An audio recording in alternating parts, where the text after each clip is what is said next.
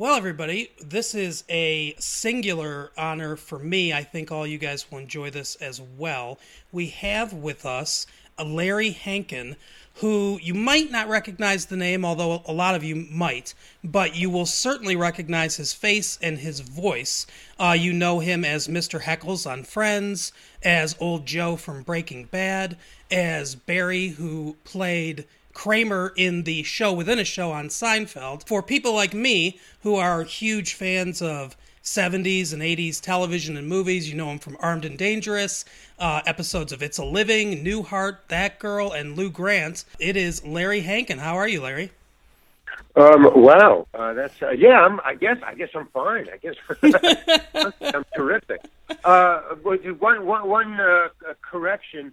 Yeah, I was on Friends, but Barry is a show. Barry, that The Oh yeah. That's right. You were I was Mr. on that. Pepper. I was the hitman. That's right. Yeah, on Seinfeld, your name was something Pepper. I don't remember the first name. Tom. Yeah, Tom. that's right. You are probably one of the more famous character actors that's out That's there. true? Really? Oh yeah. No kidding. How? I have no idea. I don't.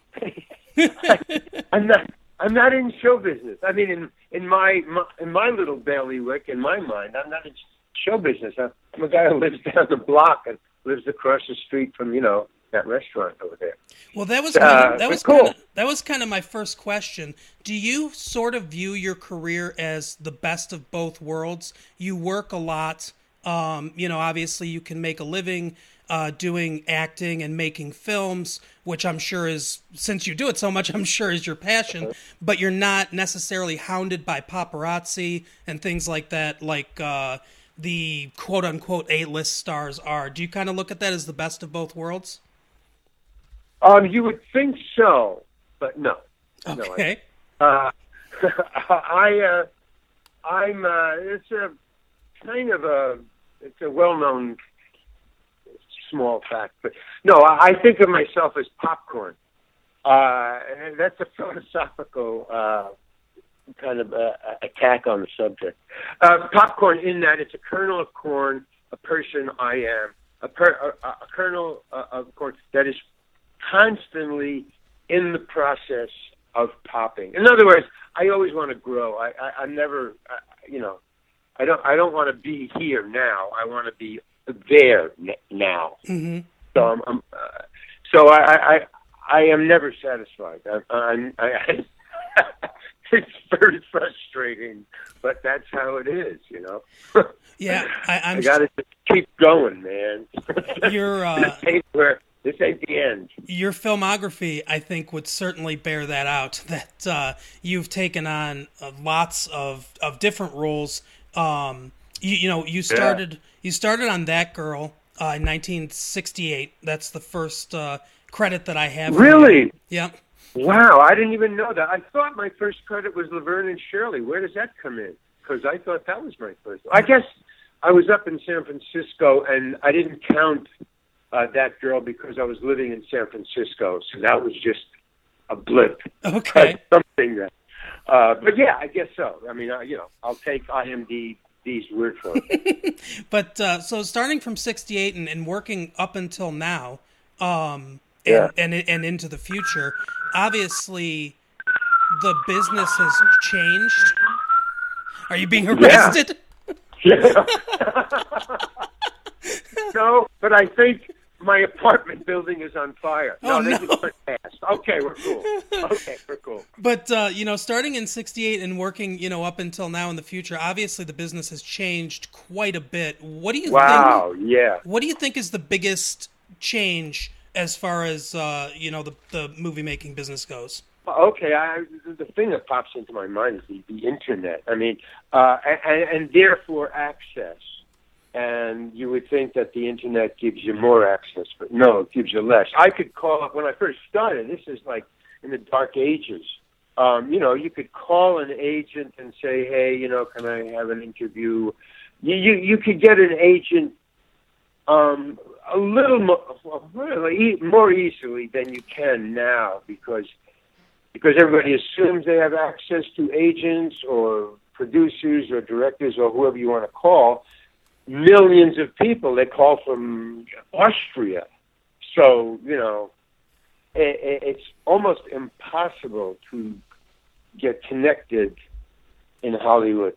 That's why I don't kind of focus on it. That's why I do my own things, and I kind of get fed up every once in a while with the fact that you would think with all my credits I could get anyone to take my phone call or interview. No, that's not true. So it's a lot harder access. I guess that's the answer. Access. Yeah, you were in Escape from Alcatraz with Clint Eastwood. Was he in that too? I remember. Yeah, he was in it. Yeah. Would you consider that kind of the big break of your career? No, not at all. That was, in other words, that was the epitome of my career. Do you realize that I got co-star billing with Clint Eastwood, and that was my first major motion picture? Yeah. And that was, when was that? 79, around there, 79 or 80, something like that. So I just right out of the box, I moved down here. So that was my official, feeling that I was in Hollywood. When I moved down here and was sleeping on people's couches. and the first thing I got, and that's why I say Laverne and Shirley, was the first thing I got when I moved down here was Laverne and Shirley. Or I kind of got that and then moved down here. In other words, Laverne, what was her real name? Penny Marshall. Penny Marshall, yeah. Penny Marshall saw me in the committee up there. So I was living in San Francisco and with the committee. So she came up there, and I got a call saying, would you please come down? We want to interview you because we want you on the show. So I went down for the interview, and I got not only the interview, but I went down for the interview. I was hired, and then I got Laverne and Shirley, and then I moved down and was couch surfing, and then I got Escape from Alcatraz. So I went from being, I was a guest star, I guess, role in Laverne and Shirley, and then co-star in Escape from Alcatraz, and it was downhill from there for years. Well, I like Escape from Alcatraz, but seeing your work, I don't know that I would totally agree that it was downhill. Well, to me, because there's three things that this agent that I got because of Laverne and Shirley. And he stayed with me for quite a while, and I was getting tired of, I don't know. So what he said was, there's only three things that count in this town, and you have to get two. And it was billing, money, and role. And he said, if you're anybody, if you have any kind of power at all, you must get two of those three. And major stars get all three. And I was getting a huge amount of money, and I got billing. So I got two of those three right out of the box, almost my second job, I believe. So, and then when I say downhill, I never got that billing I never got that billing. Oh, okay. Co-starring billing. I always got, all those things with guest star billing. And I just got tired of it, So, so I just started doing my own thing and making my own movies. So then Hollywood became an ancillary money machine. It was just like an ATM. That was all. It would just, because I spent millions, well, not millions, but hundreds of thousands, I guess, on my films. I have, 30, at least a minimum of 30 films. I don't know. Some were 20 minutes, and some were a minute and a half. But I just got tired of the Hollywood begging. People call it auditioning, but it's, please hire me every 2-3 months, because even if you do a major motion picture, it's 3 months work, and then you're on the street again. So you got to save your money, and there's that whole thing about the fact that you have to figure, I'm getting like hundreds of thousands, well, not me, hundreds of thousands, but thousands of dollars for this one role, and then 3 months later you're out of work and you got to make sure that money you got, right. which is a ton, is going to keep you going until you get your next job. You know, and then your next job, not necessarily as much money as the one you just, you know, it's a crapshoot down here. Right. Down here, on the East Coast here. So my looking at Hollywood is not how my fans or your fans or any fans look at it. You know, it's just a whole different world if you're looking at it from the inside out. That's what I'm saying. Oh, I'm sure that kind of dovetails you making your own movies nicely into my next couple questions. I want to talk about Solly's Diner for a minute. Now, this was a short film that you wrote, directed, produced, and starred in 1980. It was nominated for an Oscar. Right. And I've seen the other films that year. I saw the film that won. Nice film, but I have to say I don't quite agree. Your film is hilarious. And just so wait a minute, what don't you agree and what you do? I don't know which one you're talking about. I think you should have won. Oh, right. Me too. I was pissed. I went to that thing. Mm-hmm. You know, the Academy Awards because my film was in it, and I'm sitting there, you know, and I had because I was starving at the time. I had spent all my money on that film because I wasn't established in 1980. The money that I got from Escape from Alcatraz went into Solly's Diner. So all the money that, you know, I paid off a lot of debts with the Escape from Alcatraz salary, and the rest I spent on rent and Solly's Diner. So I went to the Academy Awards, and to do that, I had to buy my girlfriend a nice dress. You know, nobody has a dress that you're going to wear to the Academy Awards, right? Because you're only going to wear it once, you know. And she'd been, you know, and I had to wear a tuxedo. So she said, "Hey, man, if you got a tuxedo, I got to look cool too." Right. So, you know, we went shopping. So we had that, and then we had to get a limo, and it was like a big deal. And then I didn't win. What the hell? And what was all that money for? What the hell did I buy her the dress and this tuxedo and the limo? What the heck is going on? So it was not an honor to be nominated then? No. No. It was a burden. It was a trick. That's what it was. It pulled the rug. No, I really was pissed. If you're nominated, you're going to get it. That's it. Right. Next question. So obviously, you know, and anyone that wants to check out Solly's Diner, it's available on YouTube, on Larry Hankin's YouTube page. It is hilarious. I love the movie. It's based on Chaplin, is what it's based on. Yeah, it's very dry, and I like it a lot. Because it's a homeless guy. Now, you know, I'm not a ballet dancer. I don't do that shit. But no, it's a homeless guy being a hero. That's all. That's the end of it. I mean, the relationship. But yeah, I wanted to do it, and it was a mistake. That was an experiment. That wasn't supposed to go anywhere. That was just between me and the cinematographer. He needed a reel. That's why I did it. He came to me. He said, "Larry, I need a reel," because he was a camera operator. Mm-hmm. I made motion pictures, but he wanted to be a cinematographer. But he didn't have really good reels that he could say he was the cinematographer of. So he said, you know, write a film. And I'll be the cinematographer because I need a reel. And hey, you'll have a little film. I mean, that was as far as it went. Mm-hmm. And I said, how much? You know, what is it going to cost? And he said $5,000. Well, nowadays it would be millions, but right. Then it cost me $20,000 by the time we were finished. It was, you know, like almost a run and gun, but not quite. And so I saved up money. It took me 6 months to get $5,000 saved up for the film, doing little TV shows and stuff like that, which is where I got the idea of, I see, Hollywood is an ATM machine. If I just just keep working, I could save up money and make my own films. And I thought that was really a cool idea.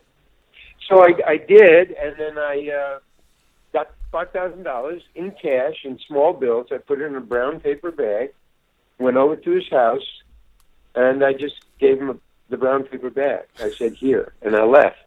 I like the Beau Geste. I like Beau Geste, and I thought, wow, if I just, I won't even show him the money. Here, he opened the door, and I said, here, and I handed him a brown paper bag, and before he could say, what's this for, I left. I just turned and walked away. So he shut the door, and then, about an hour later, he called me back, and he said, oh, hey, man, okay, give me 2 weeks to get my crew together, and we're going to shoot, so you better hire some actors. And boom, we were off to the races. It took place in a diner, which was right across the street from this little walk-up that I had, that I was living in, a real cheap place. And there we went. He called me back and he said, okay, I got my crew, you got your actors? And I said, yeah, it was just two of my friends who are actors. And we shot the movie in this little diner, really tiny little diner. I think there were about 8 tables or something. And then we both, here's a hint for all you young or even old filmmakers. Never edit your movie with the cinematographer, because he wants real shots. He wants really cool shots to put on his reel, but that has nothing to do with the narrative. So we were fighting constantly because I didn't know how to edit at the time. I didn't know how to direct. He wanted me to direct. And in the editing room, I figured out why. He said, he'll help me, because he worked with some big directors. Mm-hmm. So I said, okay. But, he figured, well, he has control, because I didn't know what I was doing. Right. I was directing, but, So at the end, he said, I think it's the last shot. No, it's the opening shot. It's a tracking shot. And the opening shot, and we were losing the light. It was a night shoot, and the diner had a huge picture window, and the sun was coming, when it came up, was going to come right through that window. I mean, the window was facing the dawn. And we didn't have anything to cover that big window with.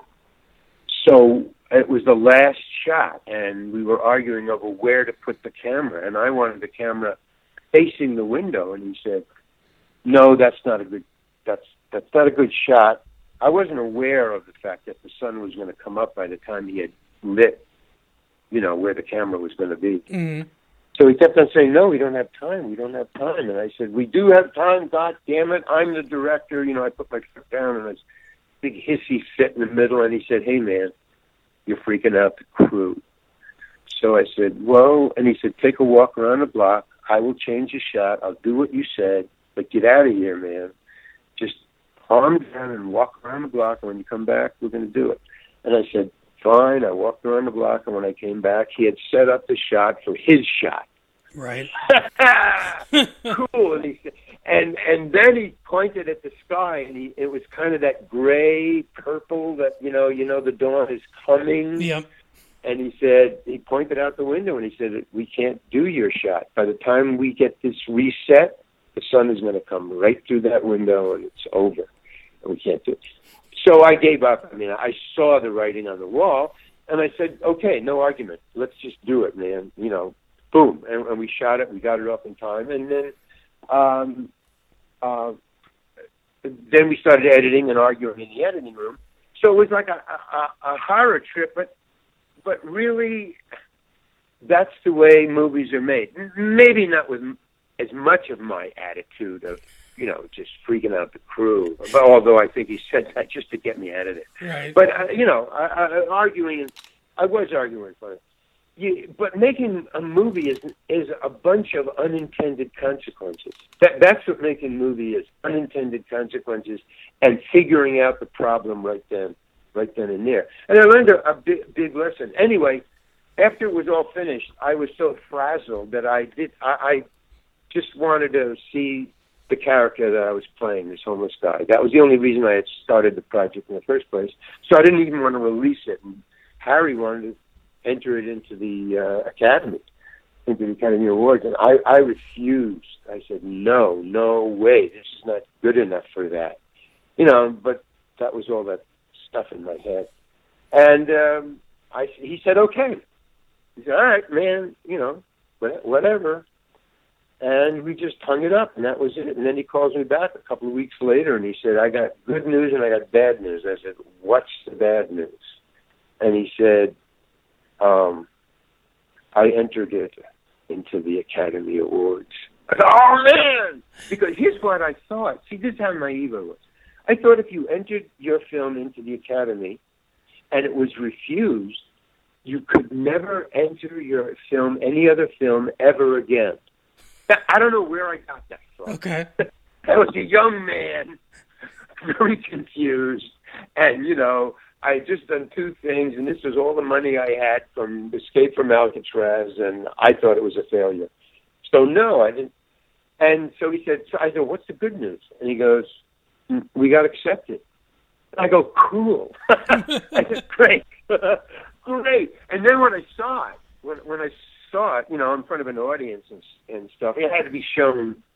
When you get accepted, you have to show your movie for 3 days, I think, in a neighborhood movie theater. It has to be booked just for 3 days, and then you can show. So when I saw that in front of a movie theater, I saw that Harry was right. Thank God he had sent me to walk around the block. The first shot was the right. He was right. He was totally right.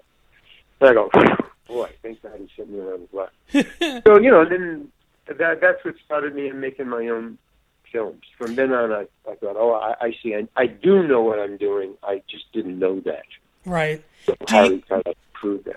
Do you think that if your career started right now, if you were 22 again, 24 again, right, you would. Oh yeah. You would think you would probably go, doing film school. I would go to film school in a drop of a hat. I would go to UCLA or USC. I don't care what. I would sell my soul to go to UCLA, go to start with the kids and as a young man and just make films. I would be a Woody Allen or a Charlie Chaplin or those guys. Whoever makes your own film, whoever you are. I don't know.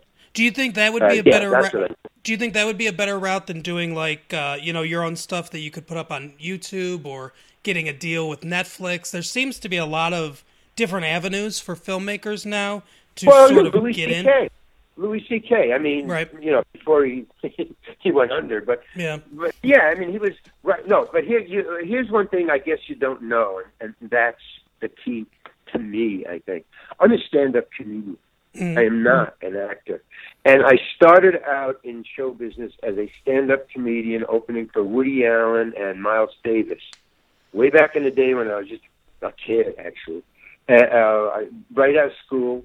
And right out of school, I just went to Greenwich Village with Carl Gottlieb, who wrote Jaws. We were his buddies in Syracuse.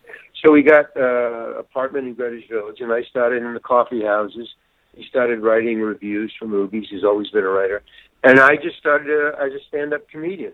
And I was opening for Woody Allen and Miles Davis and the Kingston Trio and all those big acts. And but I was doing Lenny Bruce type of stuff, George Carlin's type of stuff, Richie Pryor stuff, when they were around. Well, we all knew one another. We were playing the same nightclubs and stuff.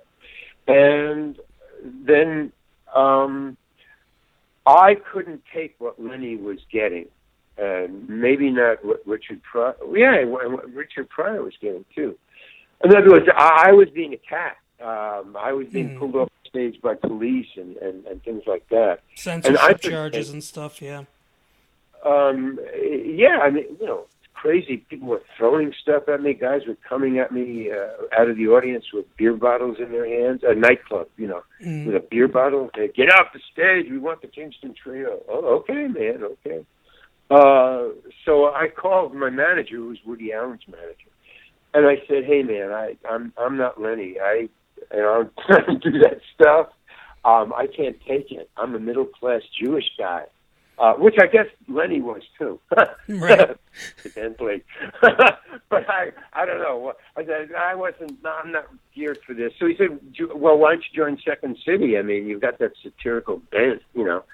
So join Second. So that's what I did. I joined Second City, auditioned and got it, and got into the company. And then from there we split. So in other words, I was always doing stuff out of my head. Mm-hmm. So for you to say, you know, well, what about making your own movies if you were 22 again? I would still be making stuff out of my own head. That's the point. Right. Is that I got stuff in my head that I want to see or say or get the reaction to. So that's why I would, if I started over again, I only came to this conclusion that I'm telling you in the later years where I suddenly realized, oh, I see what these films I'm making are. Is that the stuff is out of my head. I get it. Not acting other people's words, which I thought was kind of cool, you know, if you don't know where you're going. See, I'm a late bloomer. Right. That's it. Plus, I have ADHD, so that's like double whammy. You know, sometimes like today. Yesterday. I was going on a set of Baskets. Mm-hmm. I was Baskets. Yeah, just yesterday. And a lot of times I didn't know what was going on. Now, these people are professional. I'm professional. I've done a lot of work. You see my resume. But they improvise a lot. Now, I was in the committee. I was in Second City, so I was an improviser. But I haven't improvised in years. And improvisation is a muscle. It ain't a creative brain thing. It's a muscle, and acting is a muscle. Anything, I guess.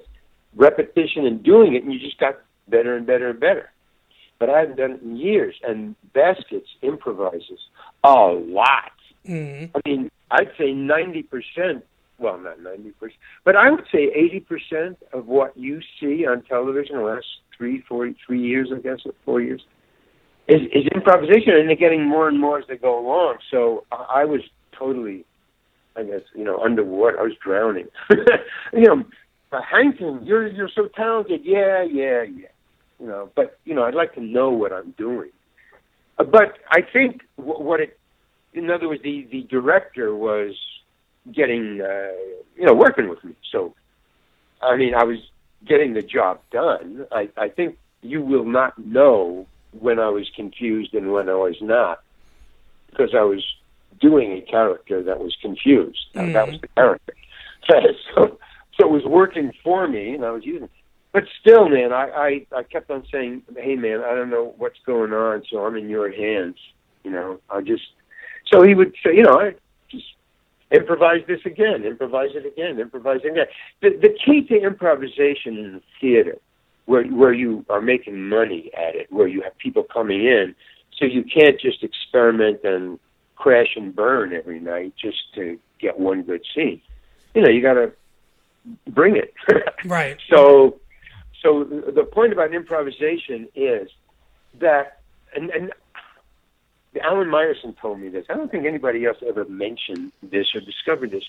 But in an improvisation scene that Second City does, the committee does, Groundhogs do, all that stuff, it's a finite number of permutations.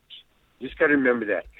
If you improvise a scene about a teacher in a classroom with a student, you do it and it doesn't come out. You just say, well, do it again. Okay. And then you do okay.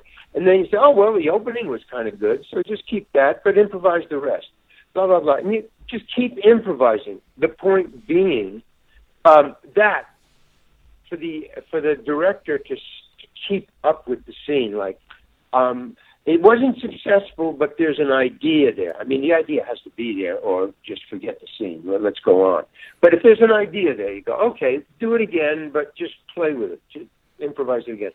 The point being that if the director, not the actors, but if the director sees an idea there, what you do is you keep them improvising until all the parts of your idea are there. Because there is a finite number of permutations, so that eventually they may get to other laughs that somebody else would like. But eventually, and this is weird, they will get to the idea you want them to get to. They take, 10, 15, 20, even 30 improvisations, but some ideas are worth it. So sometimes we would workshop some ideas in the workshop part of the show. There is a workshop part of the show where we just improvise every night a new scene. Where you keep that in and you go, do that other scene again tonight, only improvise it differently. Improvise it differently. And we would do some scenes for about at least a month until it was in shape. And then we would do it. And then when Alan said to me, okay, I want you to direct the next show because I got to go to New York to do some business, I said, okay. And I said, but, give me a secret. Give me, how do you work this thing? And that's what he told me. He said, if you see there's an idea in it, just keep them improvising until the idea you saw is whole. Mm-hmm. And I did that, and son of a gun, he's right.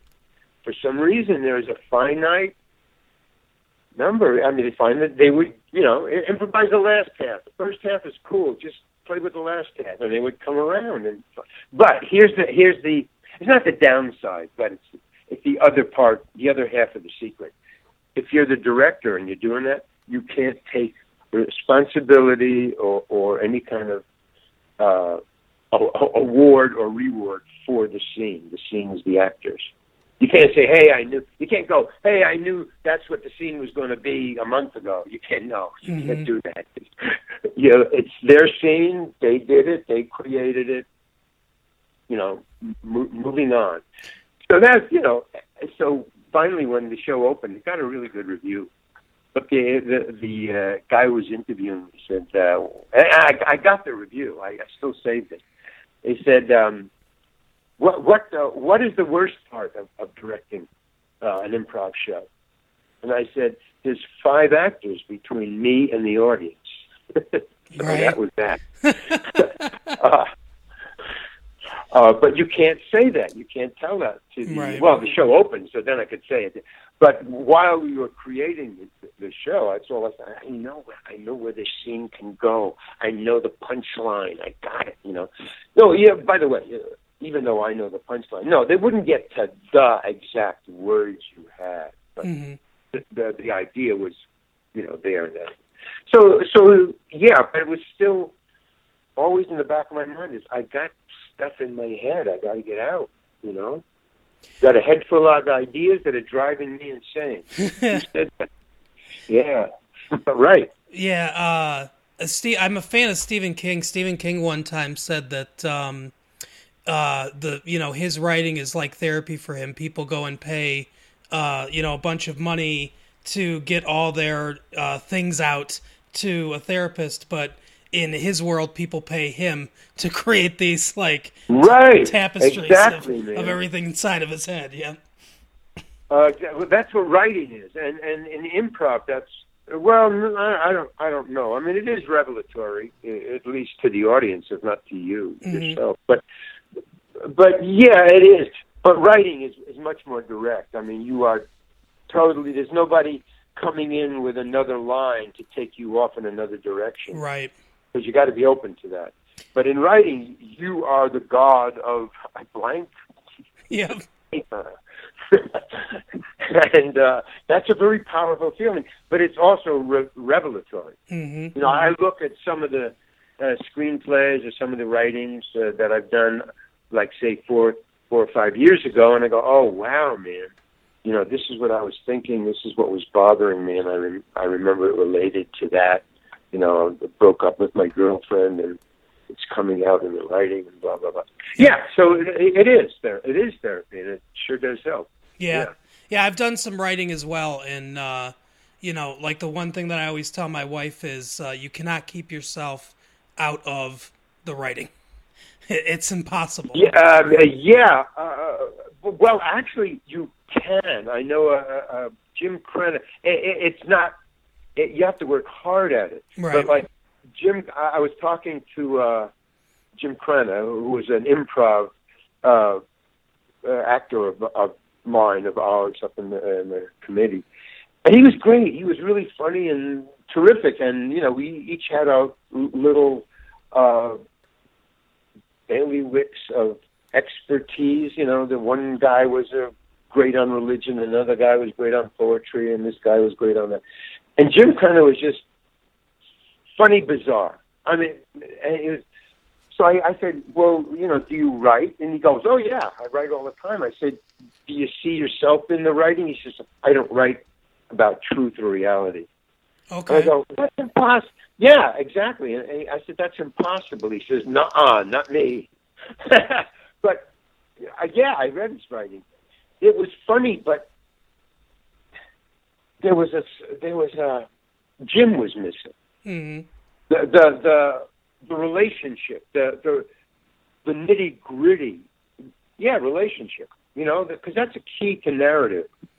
Relationship, mm-hmm. The heart. The nitty gritty. So his stuff was really funny, but it was just clown. It didn't go deep. It didn't go down. So that was a weakness in his writings, and that's what showed me. It takes a long time to really not lie on the page. It's tough, Hey, writing is writing. So between stand-up comedian, or from stand-up comedian to improv to acting to making your own films, was there a definitive moment where you said to yourself, "Hey, I can do this. I can make a living doing this. This is what I'm going to do for the rest of my life"? Well, I did when I first got down to L.A. and I did Escape from Alcatraz. I had and I got $35,000, which I immediately cashed, and so I saw it. Mm-hmm. I just wanted to see it,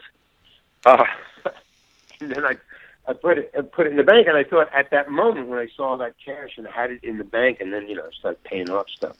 But then I thought, wow, I'm a success. Here I am in Hollywood, co-starring with Clint Eastwood. So at that moment, I thought, well, I'll do this for the rest of my life. You can't beat that high of, and also the director, Don Siegel, liked me. He I was kind of his pet in a way. He would be always putting me on, but he was did it like a good dad. Right. He was kind of taking care of me, But he would always say, like when I was left behind in the escape and I was left in my cell, he wanted the character to cry, being left behind, and I said I couldn't cry. I wasn't an actor. I was an improviser. Right. I don't know how to manufacture emotion. I didn't have the tools, so I made up a whole story about how my character in the backstory I built for my character, which was a lie. He wouldn't cry in this situation. So he looked at me. He goes, "Really?" I go, "Yeah." He goes, "Okay, Carol," and he called over his assistant. He had this young lady, about 28, I guess, I don't know, young lady. And she came over and said, Larry, I want you to tell Carol what you just told me about your character. And she didn't know what I was talking about, and what he was talking about, and neither did I. So he said, no, I said, go ahead, just tell Carol. So I turned to Carol, and I said, well, I said my character wouldn't cry in this situation because in the backstory, he's just not that type of guy who would cry in this situation. And she still had a blank look on her face, didn't know what was going on. And he turns to her and he says, what the fuck is she talking about? And then he looks at me, and it's very endearing, what the fuck is he talking about? And he points at the ceiling, like, they make this big arc in the sky, and it's half arc from one side of his body to the other, and he points about 3/4 away over to the left up in the air, and he goes, "You see that point right up there? I got this movie, this big arc of a movie, and right up there, 3/4 of the way through, with all these guys in jail, all this testosterone and stuff, I need another emotion. Right about there, I need, I don't know, somebody to cry. Do you know who's right there? That's you, Larry. And you're going to cry in 3 hours. You better get ready." And then he walked away. And it was just like that. And so, she was stunned, and she shrugs her shoulders, and she walks away, and I go, well, okay, So I go into my dressing room, and I try to cry. I couldn't cry. So I just, just blew it off. And I'm playing cards with the crew for about an hour, and then the crew looks up behind me. There's somebody behind me, and I look around, and it's Don Siegel. And he goes, "Larry, what are you doing?" I think I'm playing cards. He goes, "You have to cry in about an hour. Are you ready?" And I go, yeah. And all of a sudden I thought, well, he said, "I think you better go back. I don't think you're ready." So I stopped playing cards because he's standing right there, and I said, "All right, well, I'll go back to my..." Just to get away from him. I didn't know what the hell to do. Mm-hmm.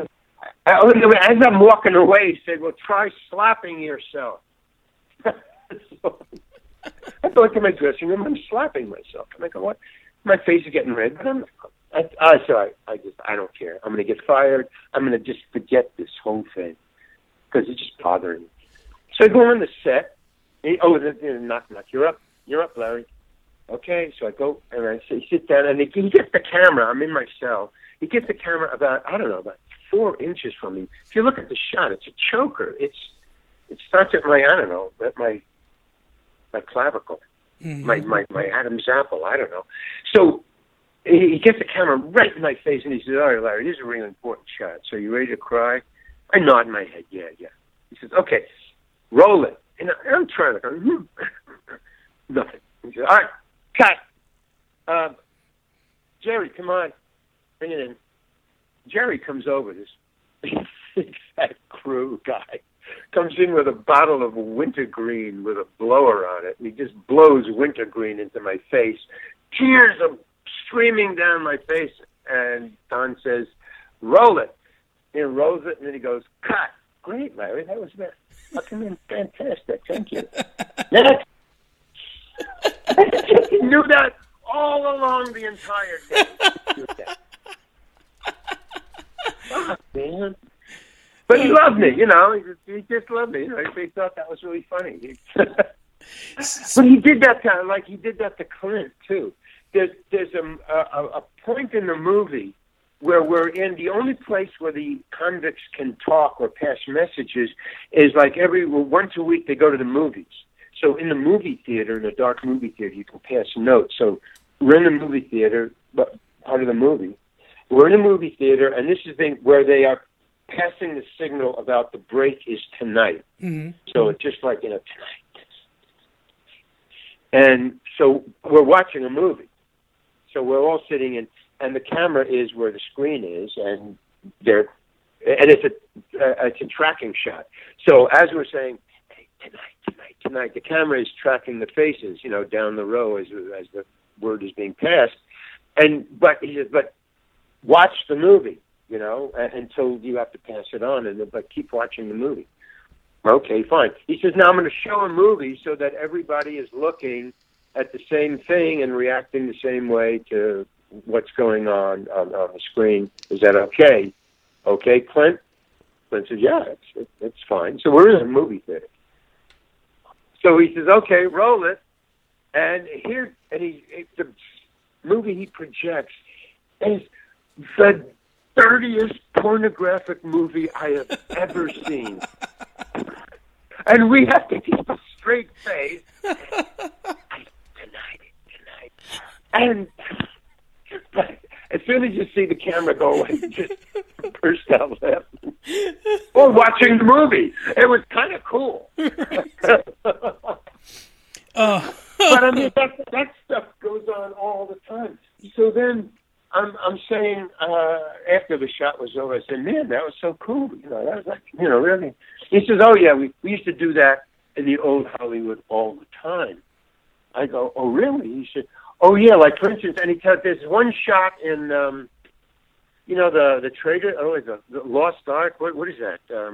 That's the Spielberg movie? Raiders of the Lost Ark? I think, and the second one where the guy who used to play, I don't know, there's a scene where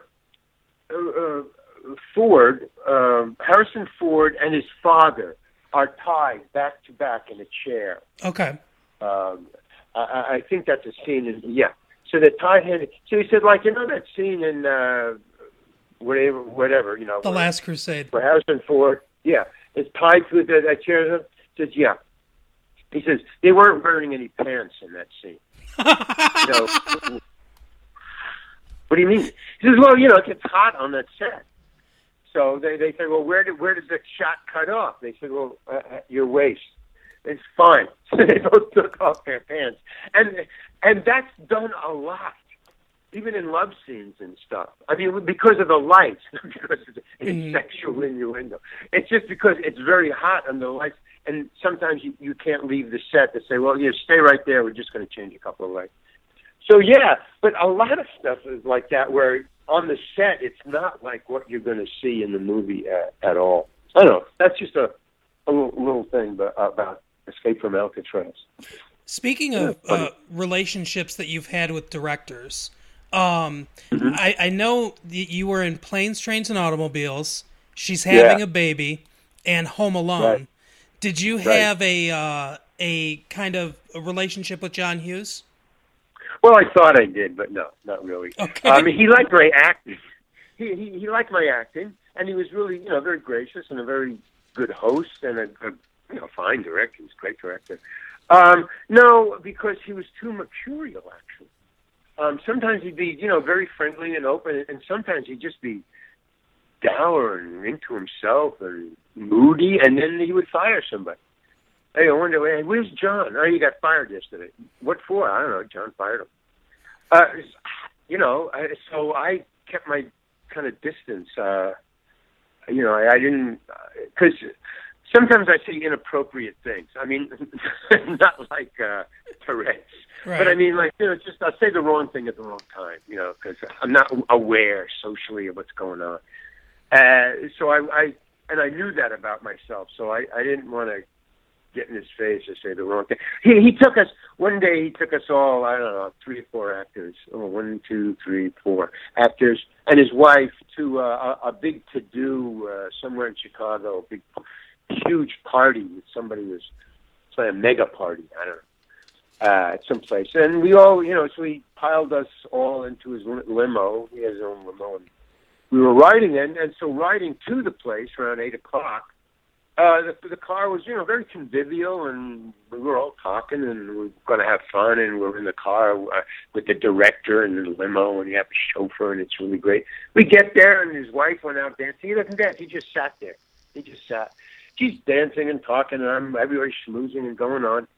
And then on the ride back, he was just, I don't know, something had happened in there. Because he said, all right, we're going now. At some point, about 2 hours in, he said, all right, we're going now. And he didn't look happy at all. So he rounded everybody up, and because it's a huge place, you had to look for people. So he got him, and the ride home was silent. Nobody spoke. And he just sat in the back. And, I don't know, did somebody come on to his wife? What's... And we just, and nobody even mentioned it the next day that we went to this party. So that was the kind, he was very, very moody, but I tell you, man, amazing. One day I went for a costume fitting into this, in Chicago, and I have this, like a Western costuming in Chicago. And there he is in the costume room while I'm getting fitted. He's typing, he's got a little chair, and he's on one of the tables, and he's typing away with typewriter, just a regular typewriter. He's typing, and his son is there with his wife, and his son is asking him questions. He's typing, and then he would turn every once in a while and look at me and say to the costumer, give him a different shirt. And then he would go back to typing. So, what are you typing? He said, "That's in my next movie. I'm just working on it." So, wow, man, he's got his family here. His kid is talking to him. He's looking at my costume. He's typing another movie, which is not the one he's involved in. That's amazing. Yeah. You know, and his next movie was a big hit. I don't remember which it was. I didn't ask him what the name of it was. He's typing it. Yeah, I mean, these people are amazing. You know? I don't know. You know, but so that's the high point of this stuff. But here's what I'm beginning to see as I talk to not only you but radio interviews along the way, and that is, you know, I'm a stand-up. I am a stand-up comedian. I was a stand-up comedian. I stopped doing it, but I never stopped being it. That's what I am. And now with these radio interviews, all these events that happen in show business, when I go back on the stage, that's going to be my stand-up. You know, when I was a stand-up comedian and opening for Woody and the Kingston Trio, I was doing pop material and I was doing prior material, and I mean not his, but like his. Mm-hmm. But you know, that kind of on the forefront, on the tip of the spear of comedy. But I couldn't take the blowback, man, of the anger. But now I see, but if I tell stories about show business, that's a whole, you know, that's pretty cool. Right. So that's what I think is going to eventually, you know, when I'm too old to do anything else, I'll tell stories about show business. But it is funny, man, and you know, there's no business like it, except as Carl Gottlieb would say, well, there is the shoe business that's like show business. But other than that. So, you know, a lot of our audience I'm sure will recognize you as Mr. Heckles, the downstairs neighbor on Friends. Yeah. You know, it's funny, one of the episodes that a lot of our fans point to is the episode where you die, or you have died, and they kind of go through your stuff and everything. You left such an indelible mark, I think, on a lot of people in that role. How do you, and you know, you didn't have a ton of lines or even a ton of episodes to do it. How do you make such a connection with a little amount of work? Well, I don't. That's the first rule. I don't try to make connections with anything or anybody. I just do what's on the page or what seems right for the character at the moment in this particular scene. I'm very married to and adamant about process. Mm-hmm. I'm a professional, sincerely. In other words, once I'm in the ring, once I'm on the floor, once there's a camera pointed at me, for some reason, I go into professional mode, which doesn't look professional. I mean, but I'm serious about, like, for instance, in baskets. You know, yesterday, same thing. I didn't know what the hell I was doing. When you watch it, you will think, oh, wow, that guy's really cool. It's me. If I can stop all the bullshit that's going on around me and just be Larry Hankin saying these lines under these circumstances, even if I'm playing a Russian and I got to kill this guy, mm-hmm. I am me I am Larry Hankin with an accent, you know, which I rehearsed that accent. Then I don't have to worry about fans or the director. That was an experiment for me, the Barry thing.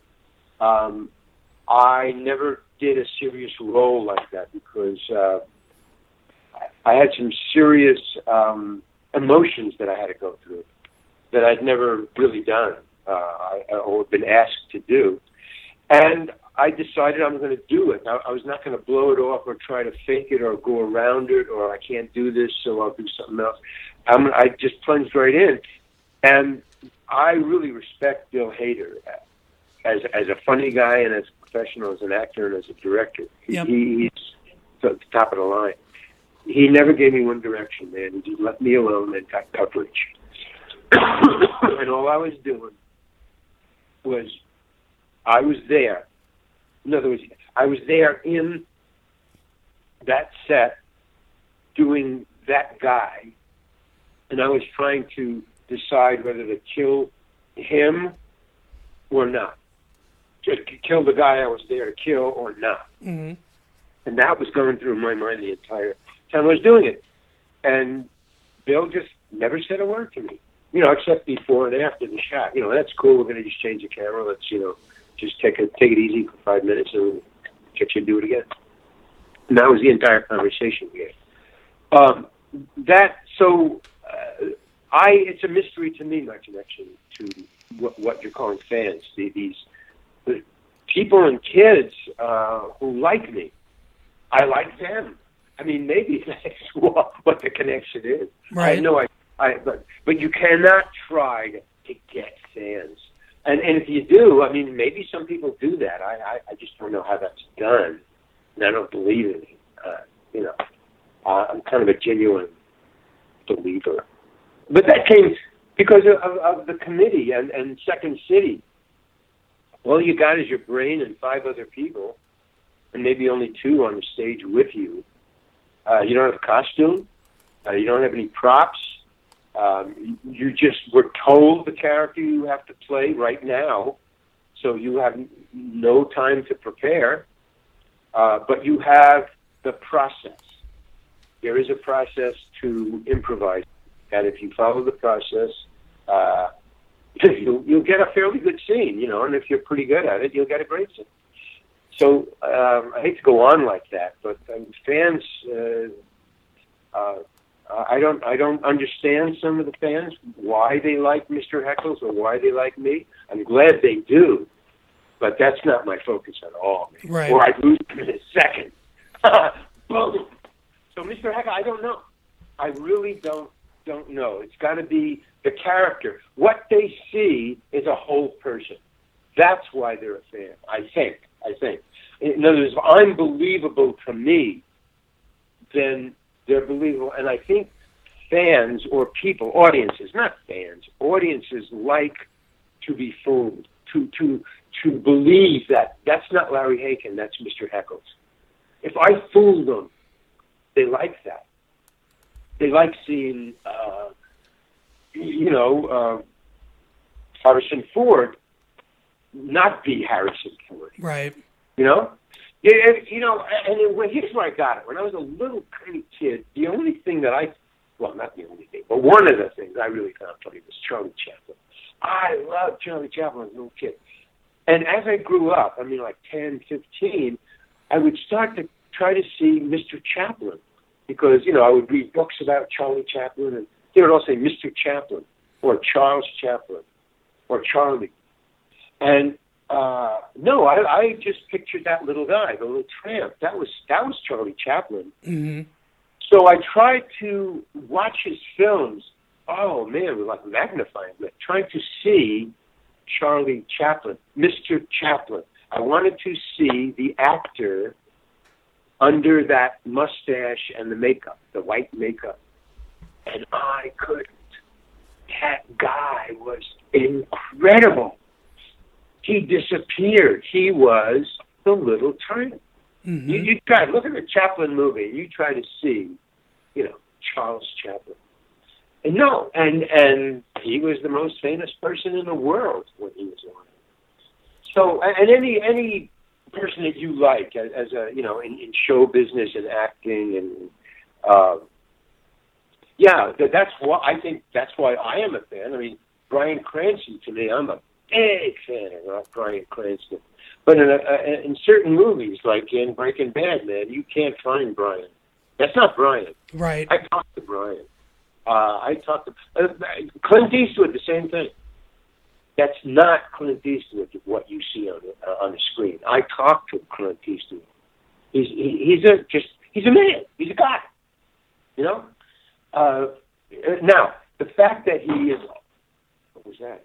The fact that he was also something to tell. It's the police the fact again. That he was also, yeah, the fact that he was also the director of some of these things, and that he is almost. I got to say this: the character that he's playing in Escape from Alcatraz, anyway, because that's where I was talking to him, offset, is very close to him. He uses who he is off stage in creating the character that he plays. But no, he's not that guy. And Bryan Cranston and all great actors. That's what I try to do. I try to see the actor, and when I can't, I go, wow, man, that is so cool.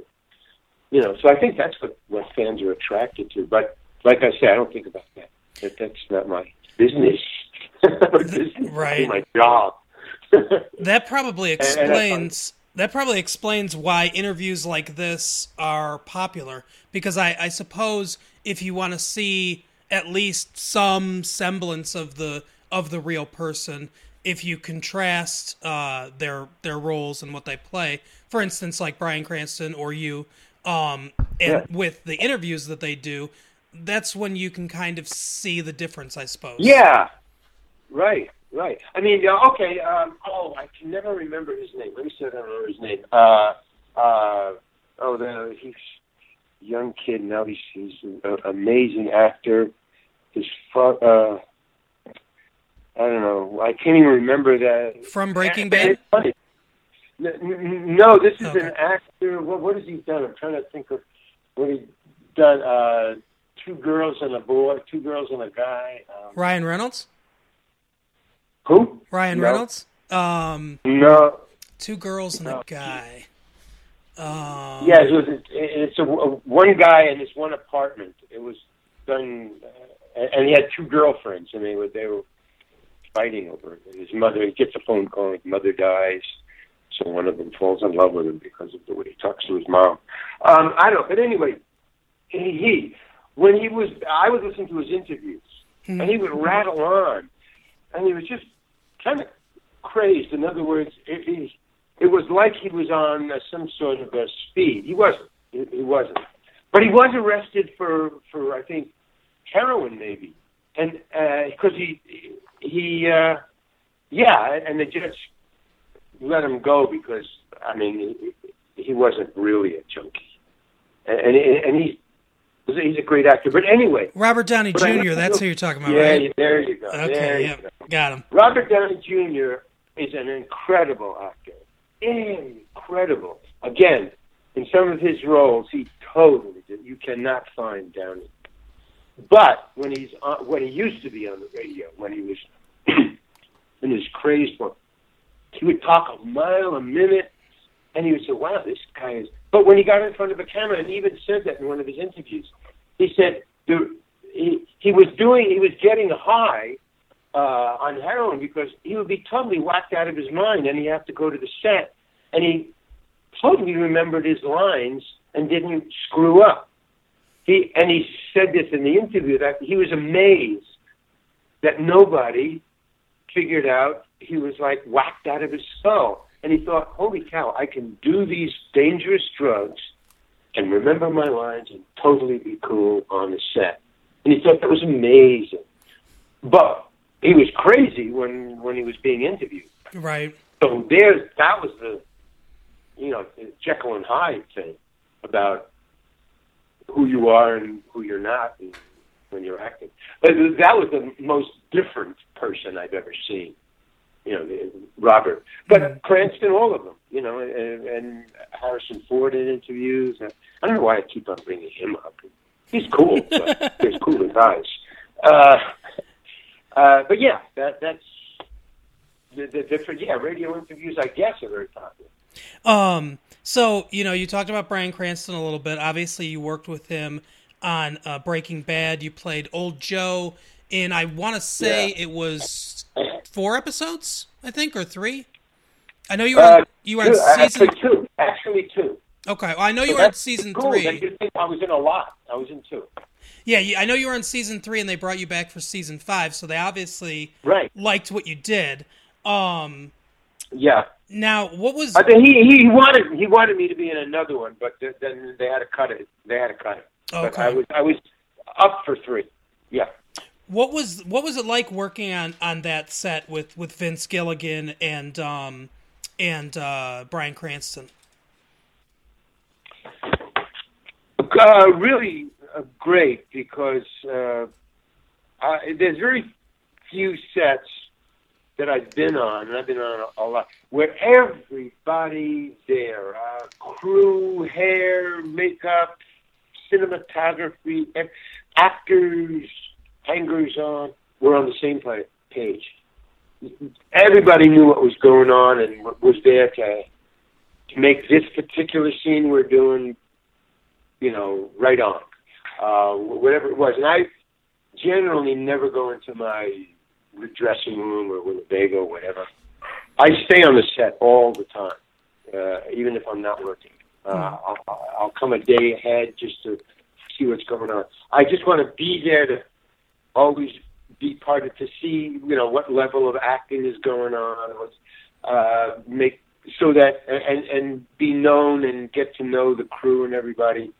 Not a big handshake thing. I mean, just be present. That's all. Right. I'm not going around saying hello to everybody. I just want to be there, just so that there's nothing new to me when I show up and have to do my part. I want everything to be familiar. I do it for me, not to make friends. I just want to be in a familiar place. So when I'm working, I can just be on the set, on the floor of that particular scene. So that's my preparation. To be there. So Breaking Bad was like that. So that's Vince Gilligan is an incredible bringer together of, he cares about people. His crew, you, anybody. He's an amazing person. He is an amazing human being, Vince Gilligan. I can say that about him. Everybody, let me see, Brian was very moody. Got to say that. Brilliant actor. I love work. I was very proud to work with him, because I just was in awe. Because he can just be anybody, his resume. Okay, so the thing with Brian was that I got on Brian's nerves. So, but that's sometimes what happens, because I say the wrong thing or blah, blah, blah. But I was blowing lines. I don't know why, but I was blowing lines with him on his scene about the magnet. Okay. That scene. In the first show, no, there was nothing. We were friends, I was talking to him and blah, blah, blah, because I liked him so much. I just want to talk about process, So then that was cool. But the second one, I kept blowing lines, and he was getting really testy, And so about the third or fourth time I blew a line, he wouldn't look at me during, when we were talking. He would just look away as I was talking to him. Mm-hmm. He would look away. He'd look around at the junkyard and stuff. And, I thought, so I said, I got to take a break. So I stepped out of the scene. I said, I got to get out. So I went over to the director. I said, just excuse me, and I got to talk to the director. So I went over to the director, and I said, hey, man, look, I think I even said, hey, man. I think I said that. Hey, man, look, Brian, there's something wrong with Brian and me. I don't know what's going on, but he's just, I don't know, he's not feeding me the right lines. He's looking away. He's distracted. I think he's mad at me. And he said, what is he doing? He said, well, I would blow a line, and he would just get, really testy, let's focus, Larry, or, whatever. Or he'd look away, or he'd say, okay, look. And he said, why is he doing that? He said, because I blew a couple of lines. He goes, all right, actors blow lines all the time. Secondly, we're losing the light. Get back in the fucking scene and fuck Brian. We got a scene to do here. Get back in there. That was it. Okay, fine. So, in other words, I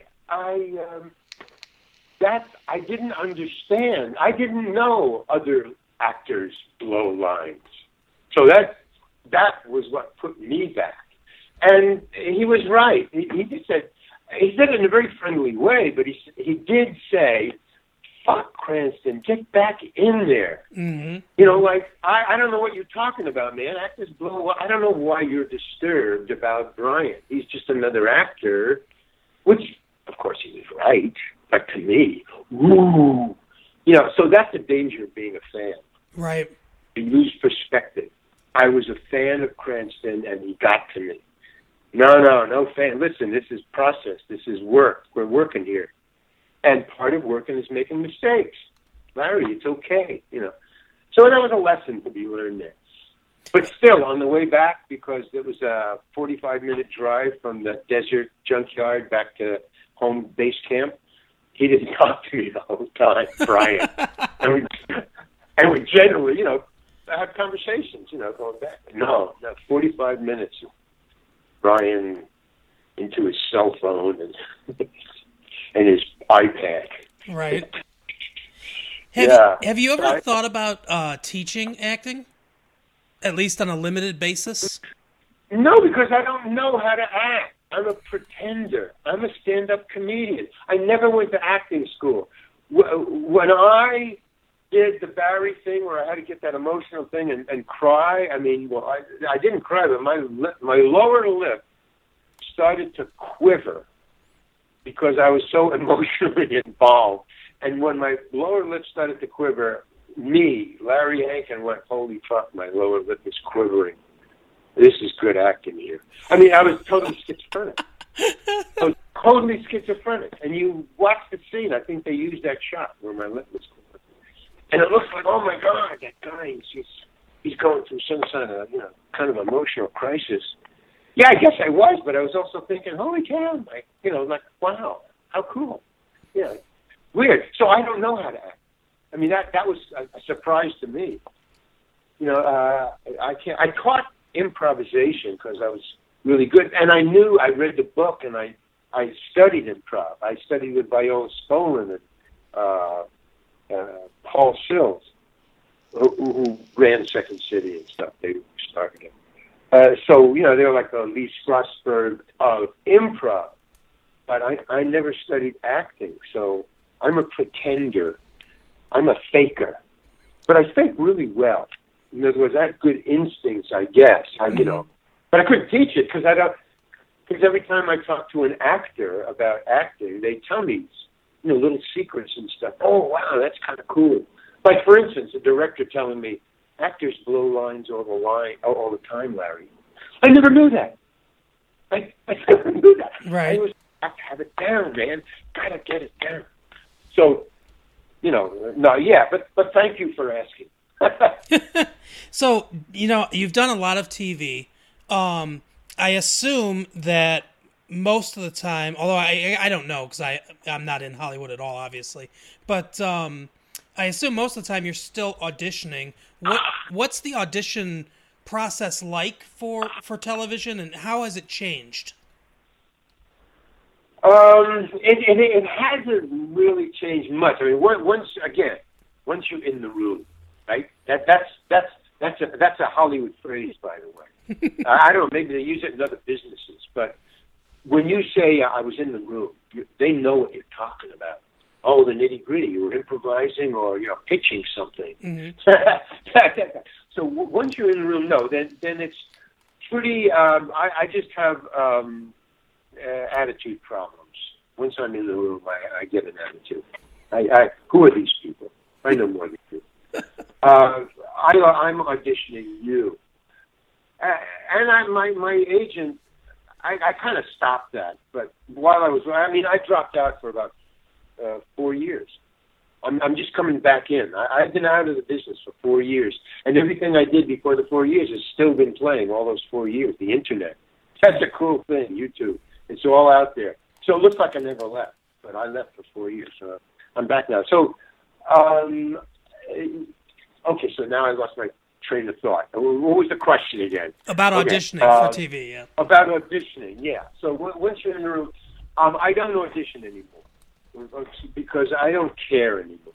I mean, I want to do my own movies, and Basket's thing, I did audition, but not for that. I turned down the role.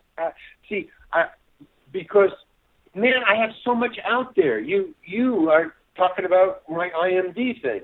If you don't know how good or bad or suited I am to your film, what good is it me coming into audition? I'm just going to do what you've seen me done for the last 10 years. That's a good point. What are you, crazy? And that's what I go in with. You're not going to get a job if you go in like that. So I stopped. So now that I'm back, I stopped auditioning. But if the role is good enough, if you get those three things or two of those things, sure, I'll audition. Because it's worth it to me, but I'm not getting those, and I don't want to be sent up for any. I just want to do my own thing now. I just want to do my own thing. I'll raise my own money. I auditioned for Baskets because I am a huge fan of Zach Galifianakis. Mm-hmm. He is the cat's pajamas. So anything that Zach wants me to do, fine. Let me come in and audition. So I auditioned, but I turned down the role because there was a lot of memory. I don't want to memorize monologues and stuff. They go, you don't want to memorize monologues? You know, because all actors want to monologue. No, it's too much. I don't have time for that. I'm writing. I have to memorize. I got ADHD. Come on, give me a break. So I turned it down. So they called me back and said, hey, well, how about another role with less words? I said, well, let me see it. And they sent it to me, and I thought, fine. He said, but you have to audition. Ha ha! Okay, fine. It's a good scene. I'm a fan of Zach's.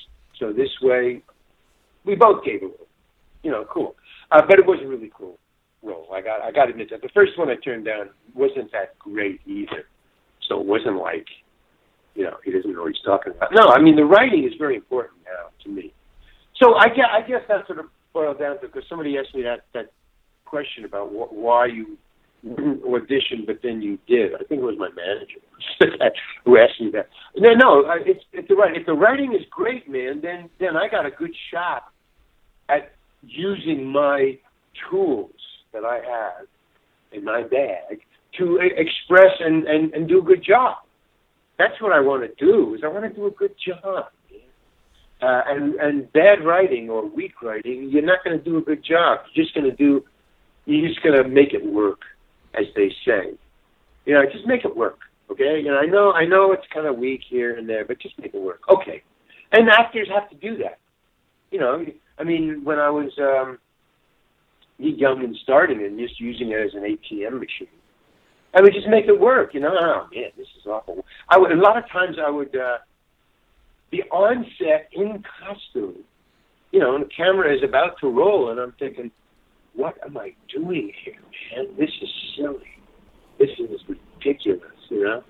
Hope my mom doesn't see this one. But, hey, man, you know, I'll make it work, you know? And you do. But then there's good writing, and finally, you know, like Bryan Cranston doesn't make anything work.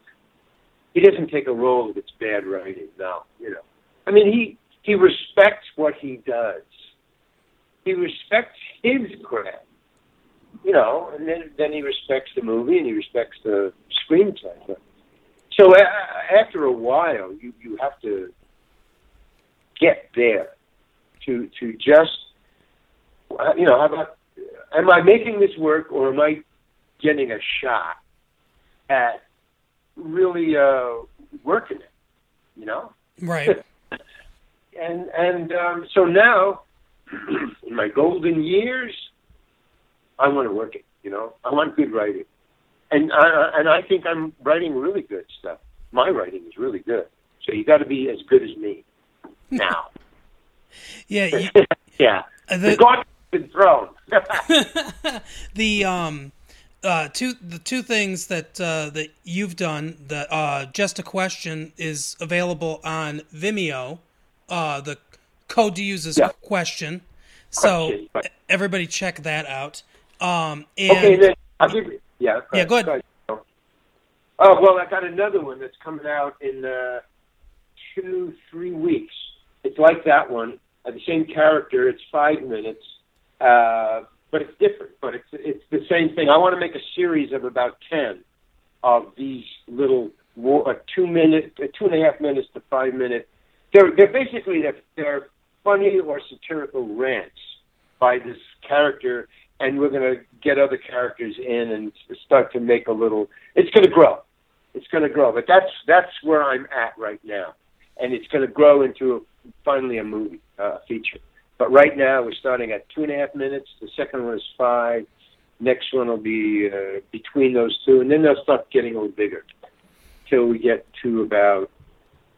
Once we get to 10 minutes, then it's going to go to a screenplay. But we got about 10 more. No. 8, 10 more. Yeah. So that's it.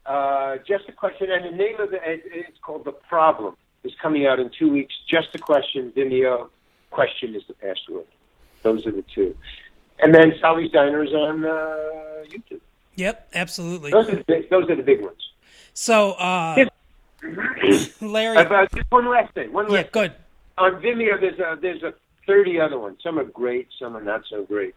But those are the 3 that are good. Okay, go. It's been a pleasure talking to you today. We really appreciate you joining us here. You've mentioned it. You can see Larry in Baskets coming up in the next season. Just a Question on Vimeo. I know you're in a big movie that you can't talk about right now. Yeah. Blink twice if it's Aladdin. Oh, I can't see you. So I guess that doesn't work. Oh, they called me. They called me 2-3 days ago. They say, "Hey, man, the NDA still applies. Do not talk about this." Right. And I shot it a month ago.